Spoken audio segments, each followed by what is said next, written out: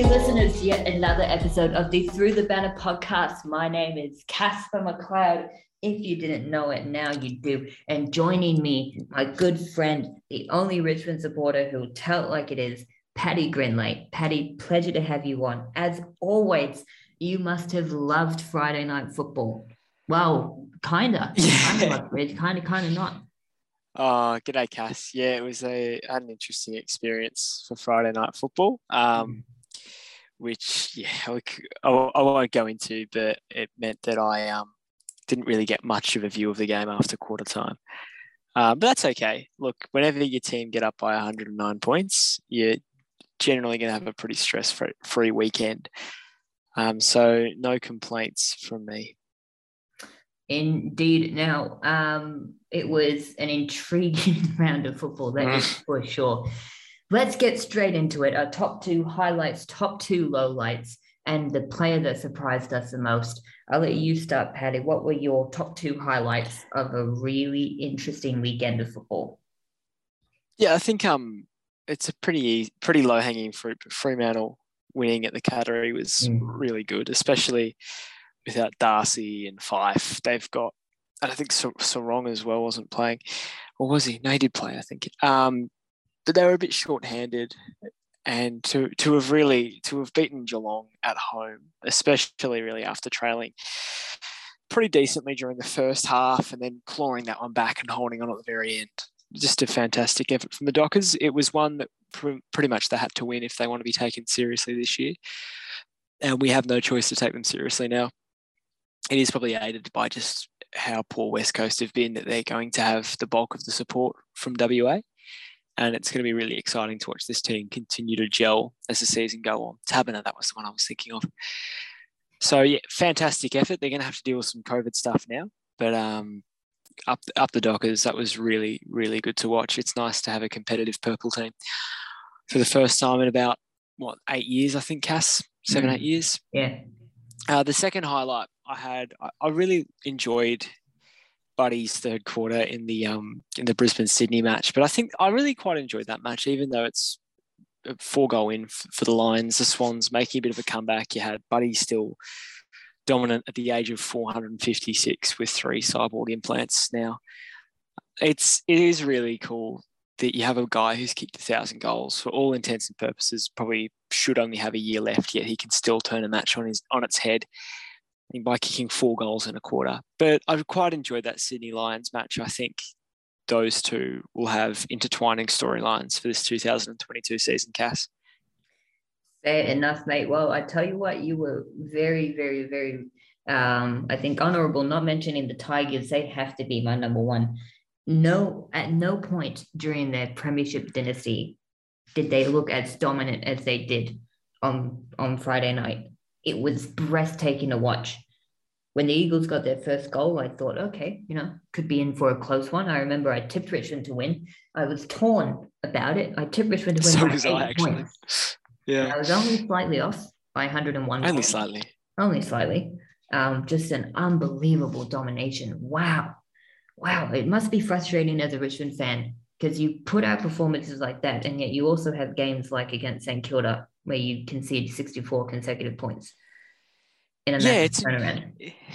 It's interesting. The Tigers are doing this development on the run, rebuild on the run thing, which we got a good look at against the Eagles with how well Josh Gibcus is tracking, throwing Noel Bolter back and leaving Robbie Tarrant out. Morris Rioli Jr. kicking 3 goals in his third game and having a really impressive performance. Jaden Short playing through the midfield, which I'll touch on a bit later. I think this game does say a lot about the standard of the opposition, though, because West Coast, as good as Richmond were on occasion, West Coast really deplorable. And it's a real shame that Josh Kennedy kicks goal number 700 in a drubbing like that. Now, on to my second highlight, and it's 2 interstate teams who are now, I think, confirming themselves as real top 4 and real top 2 contenders. Imagine if at the end of the year, Melbourne has faltered slightly and you have Brisbane and Fremantle as your top 2. 2 of the best away wins you will see. Fremantle because, I think it's only their 4th ever win in Geelong and their first win at the Cattery since 2015. an extremely brave performance, and I disagree with what Chris Scott said when he insinuated that the Cats were a little bit unlucky. I disagree with that because Geelong kicked 3 out of the first 4 and kicked the last 4 goals of the game, and in between kicked, I think, 1. Like that's a strangulation. That is almost the way that the Swans played in 2005, 2006 during that golden era. Speaking of Swans, Brisbane, their first win at the SCG since 2009. I remember that game because I was watching it as an 8-year-old in the lounge room at Hawthorn East when we lived in Melbourne for 6 months. And I remember watching that game, little highlight, a little replay of the Swans player getting tackled, holding the ball, and mouthing a swear word. And I remember saying to my dad, I just saw a player swearing. And he said, oh, yeah, that's to be expected. And I said, it was a Sydney player. And he said, what? Sydney? Nah, that's not possible. That's not possible. But it was possible. Weird little sidetrack there. Unbelievable performance from Brisbane. I think this year they have shown that they are, I think, quite rightfully, potentially even premiership favourites, actually, more so than Melbourne. I think they've been more impressive than Melbourne this year.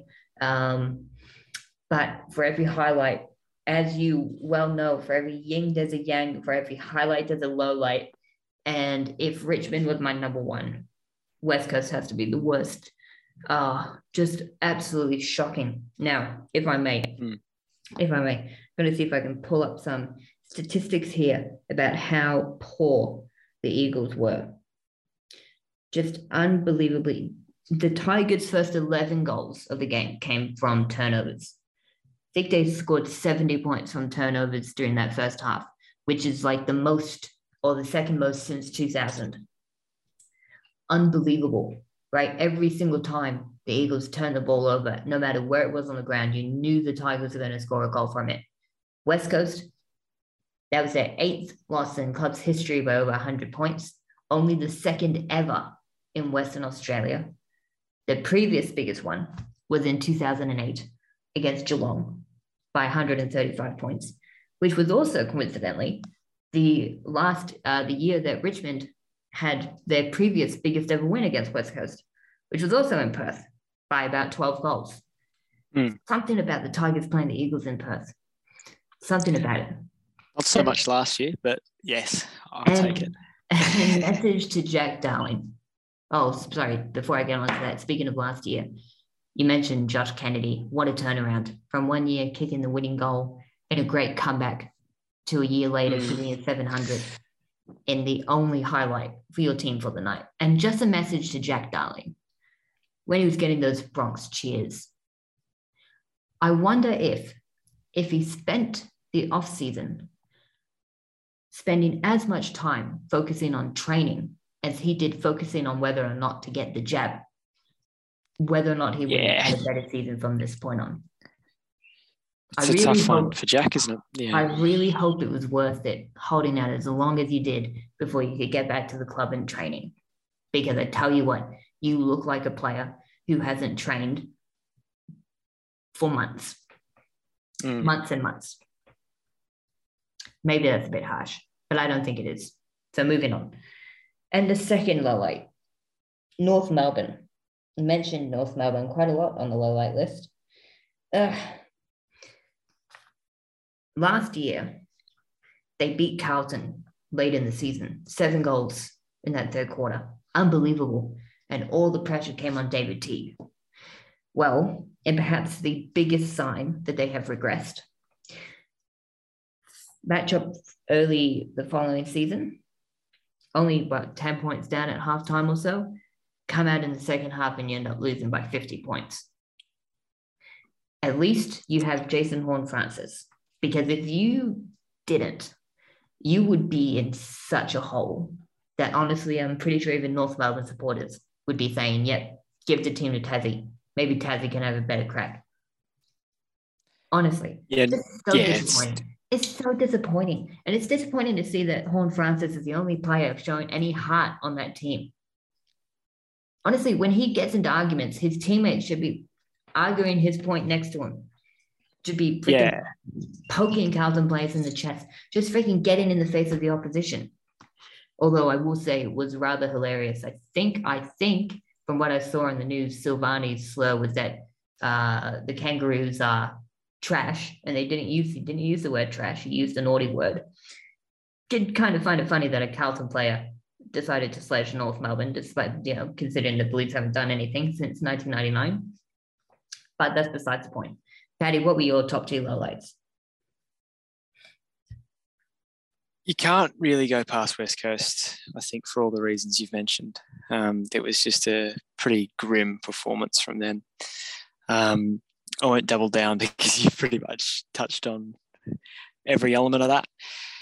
I think you do have to say, I'm sorry, Cass, but you do have to say Essendon a little bit. I did watch that pretty much the entirety of that game.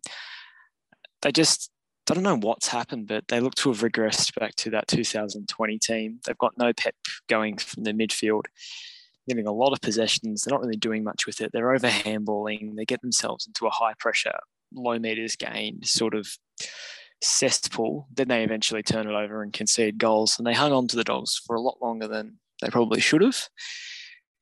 It looks like something needs to change. Now that Jack Stringer's out for nearly a month with a hamstring, I can see your reaction to that. It's, sorry, Cass. I would rather eat this membership medallion than watch Essendon at the moment. Yeah, I don't think you'd be the only one, Cass. It's bizarre how it's happened. I get that they've had a few players with interrupted starts to the season. I understand that when Zach Merritt does a syndesmosis in round one, that it's difficult to have your midfield all sorted. Jack Stringer's hammy, obviously, Sam Draper being in and out with injury and not being in great form. But this team, it's a bit sad to say that last year was an aberration, but I don't know. It's hard to make much of Essendon this year. It's almost that you have to chalk up to an experience and hope that they rebound through the likes of Cox and Perkins and Reid next year. I tore Essendon to shreds 2 episodes ago when I compared Essendon to that god-awful Fourth Pirates of the Caribbean movie. So instead, just before we go on to West Coast, actually, no, do you know what? Let me lead on to our first main talking point, and that is the Eagles. And I want to ask you, Paddy, should West Coast dismantle their list and go into a full-on rebuild? Let me, just before you answer, read this stat. So with 3 minutes ago, Richmond's still yet to kick their 25th, right? So they're 24-15, 159 to West Coast 7-8-50. Scores from turnover. West Coast turned the ball over 76 times. They conceded 20 goals from that. That is, I'm not a mathematician, but I'm pretty sure that qualifies as a metric ton of goals from turnovers. That's unbelievable. That is seriously, right? That is like, honestly, the first 2 little pigs houses did a better job of standing up than West Coast defense. It was pitiful, absolutely pitiful. Anyway. Yeah, there's a lot of 2009 Richmond about West Coast this year, which is just they've got older players who are close to retiring all over the list. They've got some young guys coming through, but they're not that good yet. It's been just a shocker. They've had to play with essentially a waffle side earlier this season. Like of course, they probably wouldn't want to blame COVID, but it has had an impact. It's been a very, the cliffs come quickly, and I think when you compare this to sort of the teams like Geelong and the Tigers and even Melbourne, you can see where West Coast went wrong, because you can see that they haven't really regrown their list at all. You look at Geelong and they've got like Sam De Koning's coming through, and he looks like he's ready to, be one of the key cogs of their defence for the next 10 years. Jack Henry, rather, is looking outstanding as their fullback. Max Holmes was looking really good till he hurt himself. Brandon Parfitt's taken on a bit more of an important role this year, and while he's not dominating, he's an above-average AFL midfielder. Richmond have got Bolton and Baker, and I won't carry on because I will all day if you let me. You struggle to name more than, Oscar Allen, who's injured at the moment for West Coast. The next best young player so far I've seen this year, or guy that's come to their club in relatively short order and is under the age of 26 or so. And the first one that comes to mind for me is Patrick Naish, who they've brought in, was at the club for 5 minutes, hasn't even got a number yet. He's wearing Tom Cole's number 28, and he's shown more, ticker than most of the older West Coast players. So Chess is not going to play probably this year because of an injury. Allen hasn't featured yet. The likes of O'Neill, Foley, Brady Hoff, Connor West, Luke Stranatica, they're just not there. They're not providing that next layer that they want to come through. And then you've got Tim Kelly, who's probably underperforming. And then Shuey and Yo can't get on the park, and Darling's vaccination stuff. It's just a weight of terrible things for the Eagles this year, and they haven't been able to really come back from it. Yeah, Richmond's got Bolter, Baker, Bolton, and even players not starting with the letter B. Now, I know. Oh, amazing. Wow, West Coast. It's really interesting how eerie history is starting to repeat itself. 2010, the only year West Coast won the wooden spoon, came 4 years after their 2006 flag. 4 years after 2018, West Coast looked the worst team in the competition. Do you remember? It wasn't that long ago where playing West Coast in Perth was seen as the hardest trip in football, right? The house of pain. You saw it on your club's fixture and you thought, this is going to be a terrible weekend. Last year, got crushed by the Dogs by 50 points, 55 points. And from memory, the Dogs kicked 20 behind in that game, so it should have been worse. Lost to Essendon, a team that only barely made finals. Lost to North Melbourne, team that finished dead last on the ladder. And now this year, at home, lost comfortably to the Suns, got hammered by 9 goals against Fremantle, got done by 60-odd points against the Swans, and now 109 points against Richmond.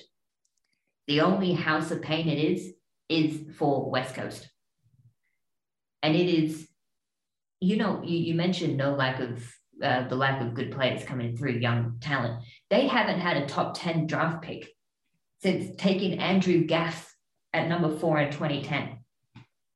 I remember reading that stat and I was gobsmacked. They're the only team in the last 10 years to not have a top 10 draft pick. And it shows. This is the problem, right? Human beings age. And when you age, you don't become as prolific as you were when you were younger. Yeah. They've hit the cliff. They've got really not much to support themselves at the moment, the Eagles, and it's just going to be a really bad year. And I don't really see reinforcements doing much to arrest the slide. They're going to have to hope that they can at least do maybe what West Coast, what Essendon have done, and find someone just completely off the street to be one of their most important players, like a Nick Martin.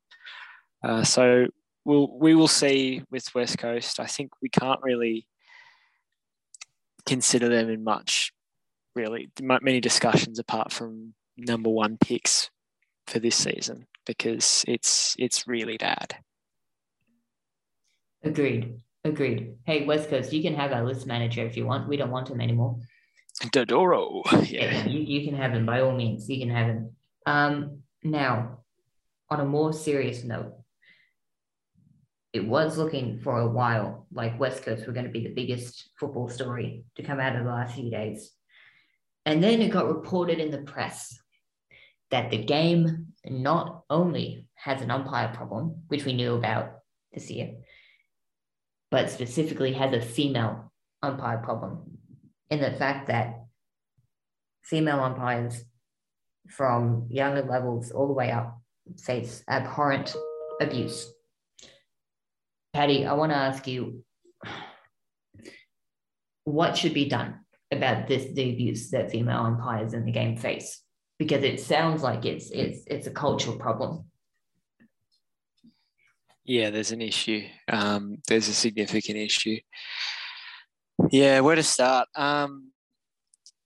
Look, it's difficult for me to probably talk about this fully because I was an umpire, not to the same level, but probably witnessed a fair bit of this sort of stuff going on. There's an issue, I think, with community football and local football about it's a larger cultural issue that sort of leads to the same type of generally young man going to a game of local footy and just giving anyone and everyone absolute ridiculous levels of stick over the fence, and it crosses the line every weekend. And I've been, I've been the person in green running around to cop that. And it has happened where there's been female boundary umpires, and like this instance that was reported, who have just received the most vitriolic abuse and pretty disgusting things said to them, and it doesn't change. So I think it's a broader cultural issue that footy's probably got to address. And what the AFL have done with the dissent rules and sort of cracking down on player disrespect, they've overcorrected in this way that, okay, so players now cannot express themselves at all. It was the same when they were kicking people out of stadiums for saying an umpire was bald and then saying that was a bit much. You have to be able to find a happy medium and not go as heavy-handed as they have, I think, on both these examples.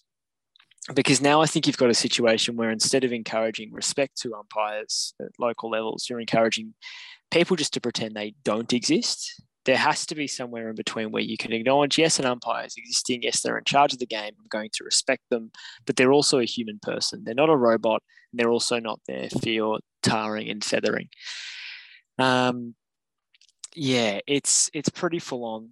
When you consider also that umpires, the way that many local leagues do it, I can only speak for the ones that I've worked for, but they are paid match by match. They're not considered. I think it's not considered a taxable income for local football because it's classified as a hobby. Mm-hmm. It's very easy to not umpire. It's very easy to get out of it. It's very easy to stop entirely. There's not much security there. It doesn't take much for someone to go, and especially a young person, to go, you know what, I'll probably have a better time pulling pints or washing dishes or doing checkout. And it's a decision that I made actually in my own life. And that was as a man, as a boy, I suppose.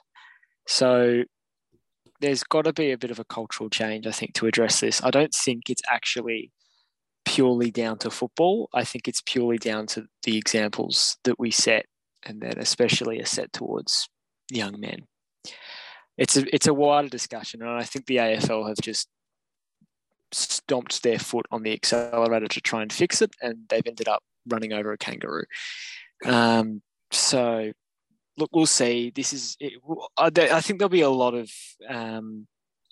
more to come out of this that I think we'll have to just sort of wait and read about. Mm-hmm. Yeah, I would agree with that. Look, honestly, and this might be controversial to say, and it might not, but I'll say it anyways. Australia's got a problem with sexism. Yeah. You know what I watched? You know what I watched today on YouTube? Julia Gillard's misogyny speech. And to think that, for those who don't know, 2012, when she was Prime Minister, she delivered a verbal smackdown on the then opposition leader, Tony Abbott, for his vitriolic sexist language and attitudes and double standards. And what's amazing is that we then, as a country, went on to elect that man Prime Minister in 2013.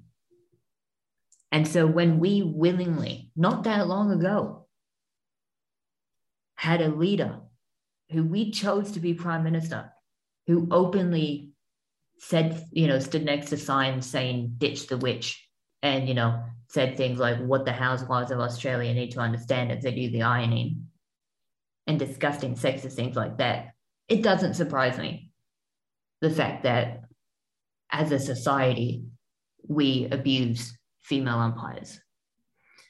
So in terms of what the AFL needs to do, I think coming out and firmly speaking against it is a really good idea.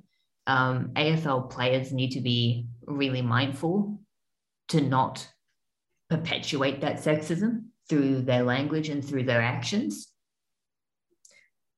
And I think as well, it needs to be on the onus of supporters at games where you hear sexist language being used. You've got to call it out. And that whole attitude of, oh, well, you know, boys will be boys, what are you going to do? Cannot fly anymore. It cannot be accepted. And so I think, truth be told, it's not entirely fair to put the blame entirely at the AFL's feet on this. No. It's not fair because it's a wider cultural problem. And it's been going on for decades, if not centuries, ever since white people first came to these shores. And it's disappointing, the fact that in 2022 we still have these problems. And my heart goes out to every single umpire, especially female umpires, because honestly, as a supporter, sure, I get emotional during games. As an Essendon supporter, especially, Patty, you're very well aware of the fact that us Essendon supporters often don't like umpires. But that doesn't mean I abuse them. Just because it's a game, it's just a game, for crying out loud. And so if you're the kind of person who abuses umpires and who says sexist language just in general, just reevaluate yourself. Because honestly, just reevaluate yourself. I don't know what else to say. Now, on to, I'm surprised St Kilda didn't come up in either our lists of lowlights. A lot of talk from St Kilda fans and from some people in the AFL industry that the Saints have sold themselves out of 2 wins against the Crows and now against the Power in back-to-back years because the game was in Cairns. Now, Patty, I want to ask you, is it right to put the blame for the Port Adelaide loss solely on the venue? No, they kick poorly, and this is a consistent issue with the Saints. I still maintain they've probably got about 3 forwards, and that's King, Higgins, and Butler. And I reckon over the preseason, I was saying they've got 3 genuine forwards. They're not going to kick 5 goals every match, and then Higgins and King kick 5 goals every match. So they kicked 4 goals in this game. It wasn't a great spectacle in Cairns. I don't think you would have, if you put Richmond and West Coast on that venue, and I think Richmond obviously probably still win, but it's not 109 points. It's a tough place to play footy. I don't really want to smash the Saints for it because they've shown that they're clearly good this year. I don't think they've quite shown how good. And I think a loss like this to a team like Port Adelaide, who are absolutely desperate to scrag one no matter how, is only an issue if they let it be an issue for the next couple of weeks. They've just got to bounce back. You just have to put this game in the never watch again fire, which I was doing as a supporter anyway, because it was a really tough one to keep up with. And you move on. The kicking is an issue, but I don't think they're going to do themselves any favours over-analysing this loss because it's unlikely that they're going to be playing in conditions like that on too many more occasions this season. Oh, it was a throwback to 2020 where you had regularly had games this low scoring. Yeah, but the scoring shots were fine. It was just about the ability to put through the middle ones. Right? This is the thing. St Kilda supporters putting it down to the venue. I don't buy that in the slightest. They started off kicking 3 goals, 321, which is, decent. It's not great, but to go 50% is okay. However, their next 16 scoring shots, 1-15-21. You cannot blame the venue on that. You No. cannot do that. You cannot do that because they were missing goals from dead in front. From dead in front. And it's been an issue, and it has been an issue ongoing all year. Honestly, it's and go back to last year, right? Because St. Kilda fans say, well, if it was at Marvel, we wouldn't have lost that game. Right. Go back to last year, round 9, 2021. They kicked 5-17 at Marvel Stadium. Roof closed. What's the excuse then? Against in Canberra against the Giants, they kicked 10-17. Can't blame the humidity there. It's blue in camera, for crying out loud. Honestly, players should be able to kick goals no matter where the game is played, especially if it's dead in front, 30 meters out. Higgins missing either goals, King missing either goals. It was honestly, if it ended up a draw, it was going to be the most amazing draw I've ever seen in my entire life. And of course, it was a behind that ended up being the winning score there in the end. But no, you can't blame the venue on that. And anyone at St. Kilda who, honestly, right, truth be told, I think the Saints have overperformed a little bit. They're yet to play 4 quarters of football. And who've they beaten? Okay, fine, they beat Fremantle and Perth. That's a legitimately good win. But round 3 through round 6, who've they beaten? No one. And yet they were able to get away with playing a quarter and a half to 2 quarters of really good football in every single game. Yeah. Just saying. And I said it last week in the solo episode. I said that they haven't played a team yet that has played 4 quarters of football in almost every single week like Port Adelaide has. And now they play Melbourne. So I'm just saying, yeah, don't get too excited. I don't know. I'm really debating tipping it this week, but we'll get to that. On to the final talking point. Now, last year, the Crows are flying high early. The Giants had a terrible start to the year. They played in Adelaide and the Giants won by 67 points. And the roles completely reversed for the rest of the year. This year, Crows, great start. Giants, terrible start. Beat at the Adelaide Oval early in the year. 59-point win to GWS. Paddy, I want to ask you, is history repeating here? Yeah, with GWS. Yeah, it's... And Adelaide. Well, the main takeaway I got from that GWS game is Toby Green probably could have saved Leon Cameron a lot of stress if he hadn't have decided to bump into Matt Stevic last year. Yeah, I think, the Giants are a hard one. Adelaide are probably easier to get. I think they are just a little bit too young probably to be running out these big seasons at this stage. They've got too much youth in that team to probably expect a lot out of it. You're probably relying, they're leaning pretty heavily on the likes of Keys and Crouch. Now it Sloan's out, it's sort of exposing the younger guys, probably for the inexperienced players that they are at the moment, but they'll be fine. The Giants, is it as simple, do you think, as just like no Toby, no Giants, Cass? Absolutely. Yeah. And this is why I do not consider the Giants finals contenders this year. Because I don't trust Toby Green to not get in his own way. And if he's out, then the whole Giants team just falls apart. So no, I don't think it will be a repeat of last year. Because last year they had Toby Green out for portions of it, and they did pretty well. Yeah, I think the Giants are. Yeah, I think there's an element of no Toby, no Giants, but I also think that they are not as well coached as they could be, and the team sort of lacks a bit of direction. I don't really know what they're doing. And they sort of seem a little bit like they're making it up as they go.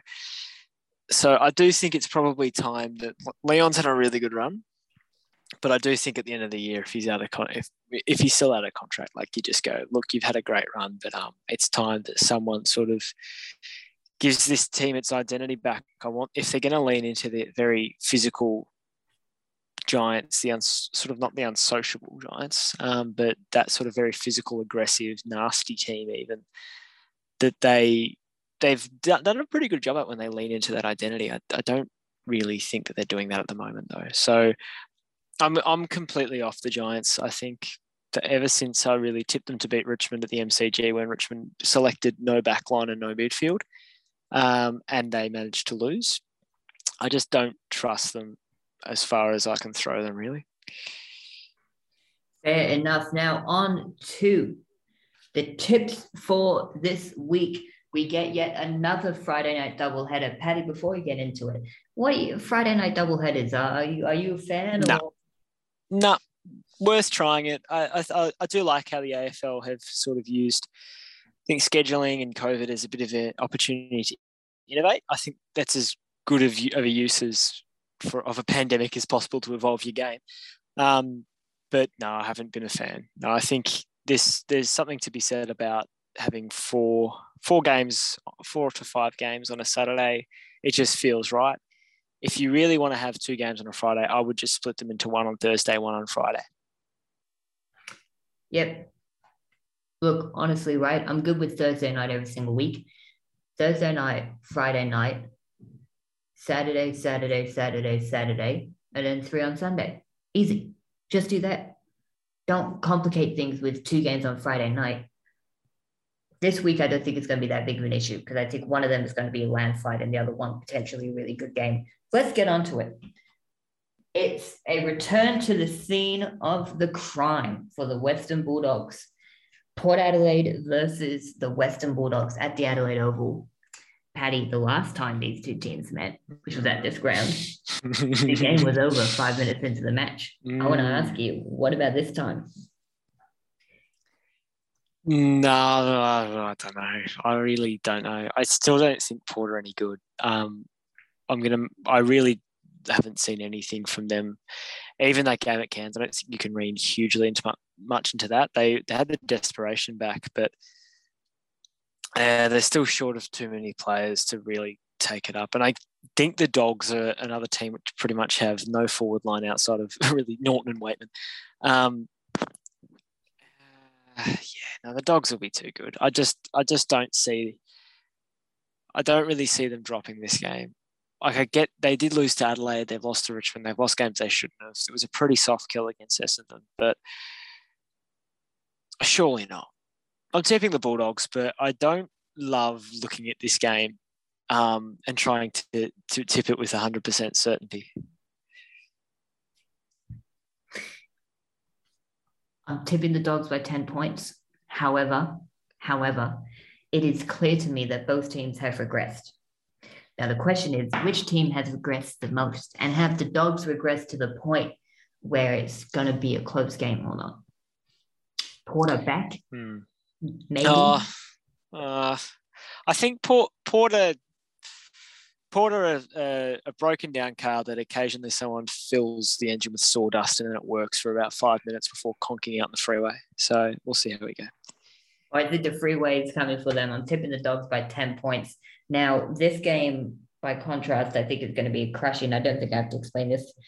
Fremantle coming off the best win in history, could be getting some key players back, Chapman, possibly Darcy as well. Fremantle versus North Melbourne, I'm tipping the Dockers by 45 points. And to be honest with you, that feels a little bit generous. North Melbourne on Friday night, that just sounds weird. Yeah. Again, like double headers. I don't get it. Fremantle by the length of a flight from Melbourne to Perth. Look, Freo are really cool to watch. I think they've done an amazing thing where they've got rid of Ross Lyon and replaced him with an even better defensive coach in Longmuir. I need to differentiate between JL and J and Big Horsey, obviously, but Justin Longmuir's got them absolutely humming, and they've now got confidence. Freo, I think taking a big scalp away from home is going to really set them up. So I'm taking Freo by, we'll go 50 points just to plop that in. And then they've got, they go Gold Coast at Metricon the week after. So that's probably another one. They get Collingwood at home after that. And then they have Melbourne at the MCG in round 11, which I think is that's the one I'm really looking forward to. Could potentially Fremantle be the first team this year to give Melbourne a loss?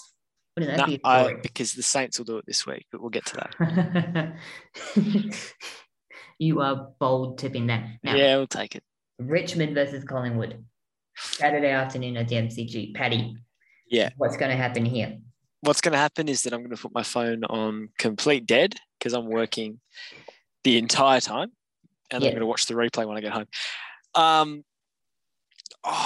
Dusty's coming back, isn't he? So I think, you have to. I'm going to just have to tip Richmond because I just think Martin coming back. They didn't look. I don't know if they looked ominous against the Eagles, but I think the Eagles have sort of played them into form, and there's nothing that gets this sort of Richmond unit up, the club up as it is at the moment, than a game against Collingwood at the MCG when Richmond are in form, when they're gunning. So I'm going to take the Tigers by 21 points. But I think this will be a really good game. I just wish I was going the traditional 2 o'clock time slot Saturday at the G. I reckon you might get 70K to this one. I really hope so. It deserves it. 60 to 70,000. This is quite possibly the most coin tossy game of the weekend. I'm tipping Richmond by 7 points, mostly because I don't want Collingwood to win, but also because I think finally those big injuries from Anzac Day are going to really hurt Collingwood because they're playing a good team. Richmond are a good team, on their day, they can beat anyone. And I think they'll beat Collingwood in a thriller. Wouldn't be surprised, though, if the Pies win. Now, on to the Swans and the Suns. Try saying that 10 times fast if you have a list. Believe me, it is tricky. The Swans and the Suns. Now, the Suns often suffocate the Swans. Let me just see if I can do this entire bit in alliteration. The Suns simply stun the Swans on numerous occasions. Wow, this is really difficult. How does Dr. Seuss do it? I guess he rhymes, not so much the alliteration stuff. Anyways. You've done a good job. Thank you. I'll be here all week. Swans by 10 points, just because I do think coming off of a loss, they'll bounce back, and I think they've been guilty of underestimating the Suns in the past. I'm saying this more so for hope than anything else, but I do think the Swans will win by 10 points. Yeah, I'm taking the Swans by 14 points and an honourable loss again to the Suns, and they're really, Gold Coast they really just needed to win that game against Collingwood, didn't they? Like that, they just keep doing this. They suck you in and then they go, actually. But yeah, no, this should be a Sydney win. I do have some trepidation purely because they just seem to drop games to Gold Coast occasionally when you just don't expect it. Like that one, I think in 2000, I can't remember was it 19? They lost at the SCG just out of nowhere. Yep. 2018. 2018 was close. But I don't think it'll happen this time. One of the better clubs in the AFL should get this done. Now on to this game, which is really intriguing. Dangerfield comes back in. The Giants they rediscovered some form. It's the Giants and the Cats in Canberra. Paddy. Can the Cats rebound, or will the Giants beat the Cats again? Yeah, the fact that if one T Green and the other T Green line up for the Giants, they're going to be formidable. This is a hard game to get up for Geelong. Like, you're traveling Canberra. I don't know how many times they've played the Giants at Canberra, but I don't think it's many. I don't have the form guide in front of me, but I reckon off the top of my head, I think it's only once. Yeah. Yeah, I think that. Yeah, I reckon they've only played there once before. I'll have a quick scroll through that as I chat about this one, but yeah, I get a really good feeling about the Giants this week. I just feel they've had a soft kill the previous week against the Crows. It's their game to lose. come on, Giants! Like they're going into this game with confidence. They're playing a team that's just come off a really bruising loss, and yes, they get Dangerfield back, but Toby's on. I'm taking the Giants by 4 points. I'm just going to tip it, and I'm going to put my phone down. I know. I do get a feeling that I'll get let down because it's GWS. They always bloody let me down. So I'll just put myself on the record and say I'm going to tip the Giants, and if they don't win this one, I'm tipping against them for the rest of the year. You know what? I thought this was going to be an upset here. I thought that this was going to be a big call, but now that you're tipped it, maybe I'm changing my mind. No, I'm tipping the Giants by 4 points. Toby Green, Tom Green, and even players not named after a color.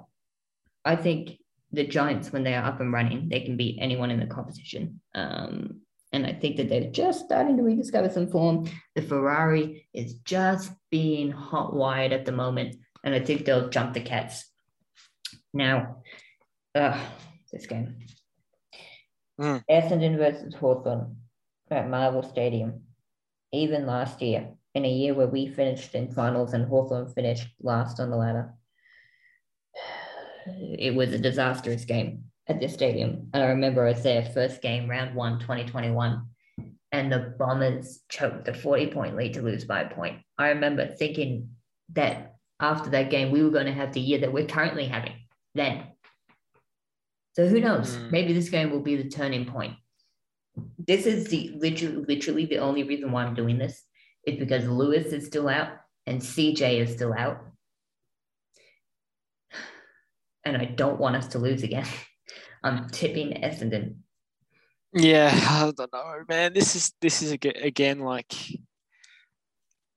I just saw nothing against the Dogs that Essendon did that made me think they're going to be able to come back in this game and win it.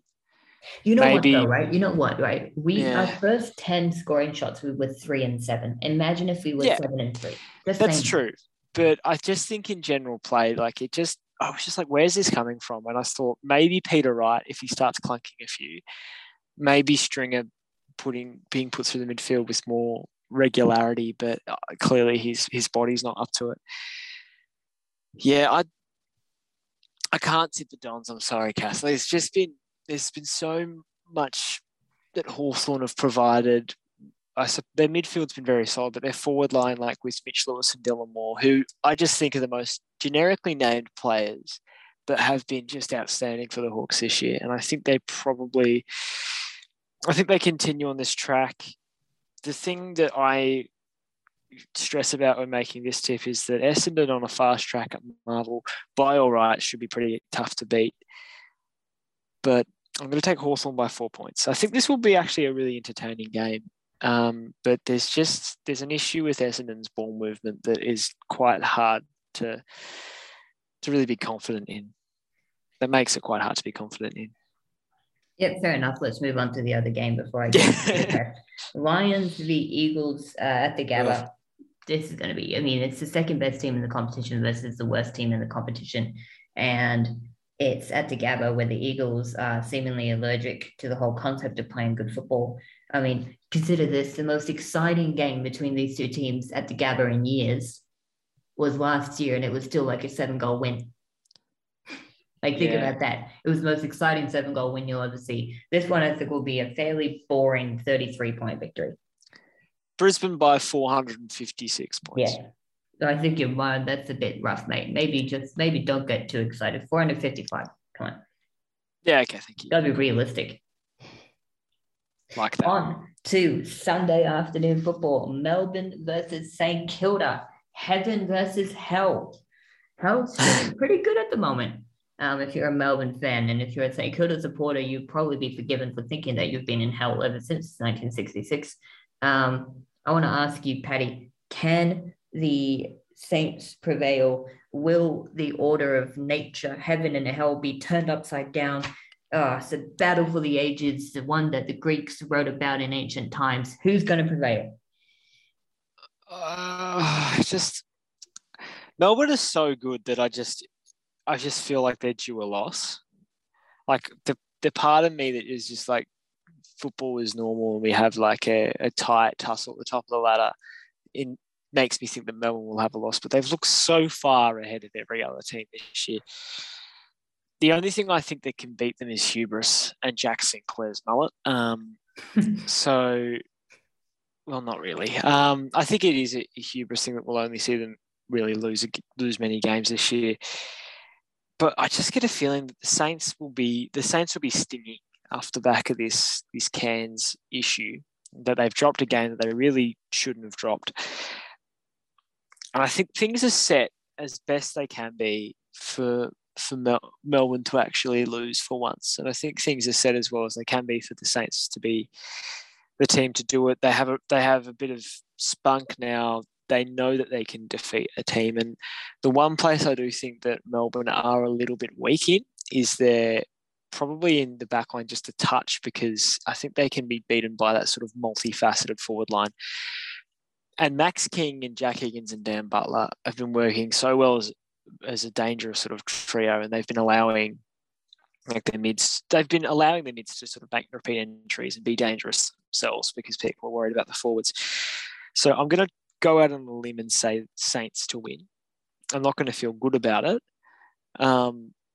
But I just get a good feeling about the Saints in this game. I just think it's the right moment for them to go. They've had a bit of a hit to their confidence. It's going to remind them to be better, and I think they are now mature enough to know how to respond. On to Carlton versus Adelaide. I remember this game last year being a potentially really interesting contest heading into it, and then Carlton won by 40 points, and I think the same thing's going to happen, to be honest. Yeah. Carlton, at their best, look like top 4 contenders. Yeah. And that makes me extremely depressed to say. But it's true. It's true. Yeah. I can't say anything else about this, to be honest with you. The Crows had a little bit of a wall. The tricky thing is, right, you mentioned about them being young and not being able to play out seasons, just like the Gold Coast Suns. The tricky thing they've got to avoid is falling into habits of doing it season after season after season after seasons like the Suns. Yeah. Yeah. Blues by 27. Yeah, I think Adelaide have sort of hitting that sort of mini wall where they're young guys who started with a lot of momentum, just starting to tire a little bit. It's, they've pushed into round 8 now. They've had 2 months of footy into the legs. You can really see it with the like of Josh Rachele. People just know about him now. And when you're talking a rookie small forward, someone's going to be able to really just try and smash him all game. So, yeah, I think Marvel, Carlton looking pretty good at home. They don't need much explosiveness these days to really set games up. They haven't really played 4 quarters yet, so I'll be interested to see how they go in this one. Now, quickly, just before we go, which game are you most looking forward to and why? Which game do you think is going to be the biggest blowout?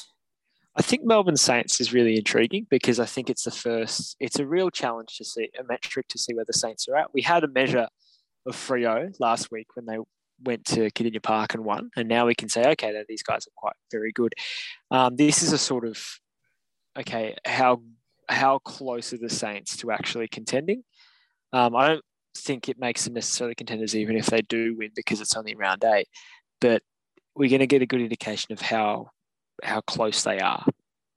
The one I'm not looking forward to is the West Coast Brisbane game, which will just get buried on Fox Footy, and it'll just be the most obvious procession. It just looks like it's going to be Brisbane having a training run and just going, well, let's see what we can do without Joe Danaher. Maybe we put Harris Andrews forward.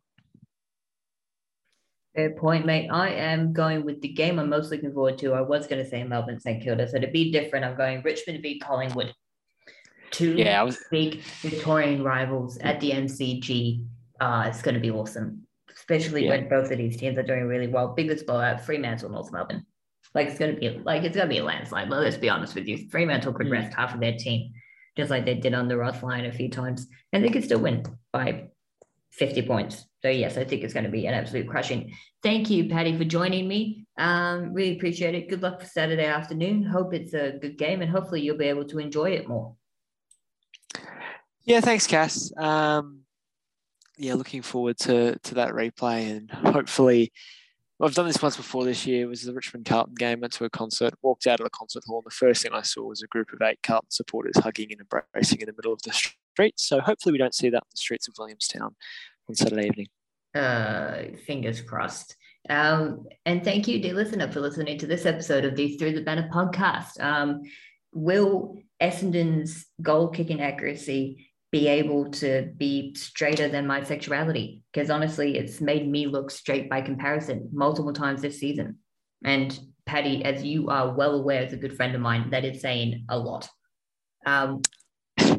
Can Collingwood spring another massive upset by beating Richmond?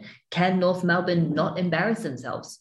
All exciting stuff coming up. Join us next week as me and another co-host will preview it all and review it all. Until then, sayonara.